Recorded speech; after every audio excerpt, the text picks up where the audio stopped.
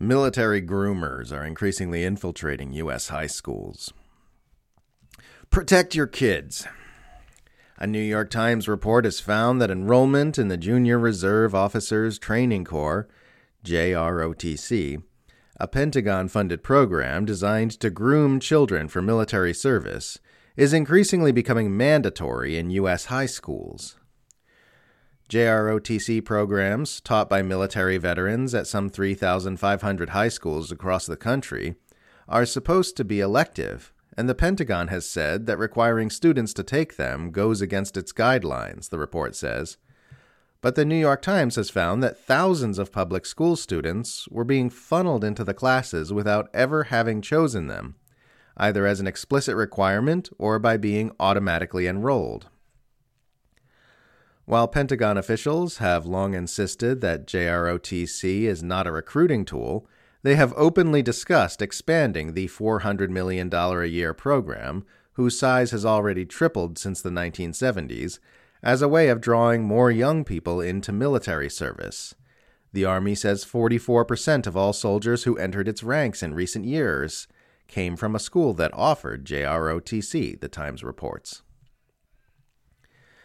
And before you ask, no, the Pentagon's grooming program is not being forced on kids in Malibu and the Hamptons.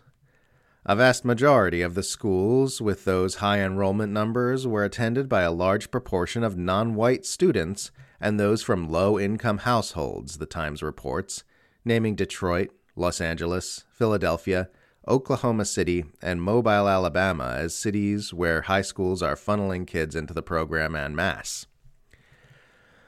Defenders of mandatory JROTC enrollment reportedly cite the need to divert students away from drugs or violence and the allure of drugs and gangs in urban areas, as though corralling them into the single most violent gang on earth is a deterrence from violence and gangs. Grooming students to go kill foreigners for crude oil is not my idea of healthy diversion from youthful error, but maybe that's just me. This would probably be a good time to remind readers that poverty in the United States is one of the Pentagon's most effective recruiting tools, with Army officials explicitly acknowledging that young people's inability to afford a college education on their own is responsible for their success in meeting recruitment goals, and U.S. lawmakers warning that helping people pay off crushing student debt will hurt recruitment. U.S. military recruiters have an established record of targeting poorer schools, because impoverished communities often see military service as their only chance at upward mobility. The New York Times describes a cult-like environment in these JROTC programs, where parents in some cities say their children are being forced to put on military uniforms, obey a chain of command, and recite patriotic declarations in classes they never wanted to take, with special textbooks which at times falsify or downplay the failings of the U.S. government. And if even the New York Times believes you're falsifying and downplaying the failings of the U.S. government, it's got to be pretty bad.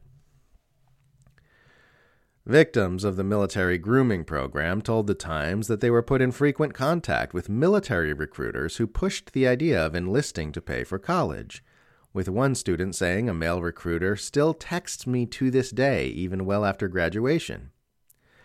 I'm not sure how American parents could possibly read of such things without being intensely creeped out. Every day, I see U.S. conservatives mindlessly bleating about groomers in the LGBT community trying to turn children into sexual deviants, claiming kids are being indoctrinated in school by learning about gay marriage and respect for trans people. But none of them seem to have any problem with the real-life indoctrination and grooming kids are subjected to by the most murderous and depraved institution in the world. One of the dumbest things happening in mainstream Western political discourse right now is the way conservatives are increasingly framing themselves as society's last bulwark against the normalization of child molestation, something which has been growing reliably less normalized and more aggressively rejected across the entire political spectrum for generations.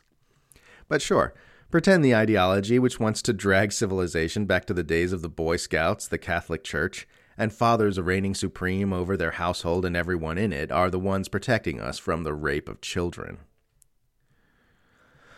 The most consequential groomers of our day are not LGBT people and their allies, but the adults who are grooming children to violently enact the will of the most tyrannical regime on earth with the full support of their government. And yet so far, it's been mostly conservatives who I've seen defending the news of mandatory JROTC enrollment in impoverished neighborhoods. They're not just fine with this kind of indoctrination, they actively support it. And to them I can only say, okay, groomer.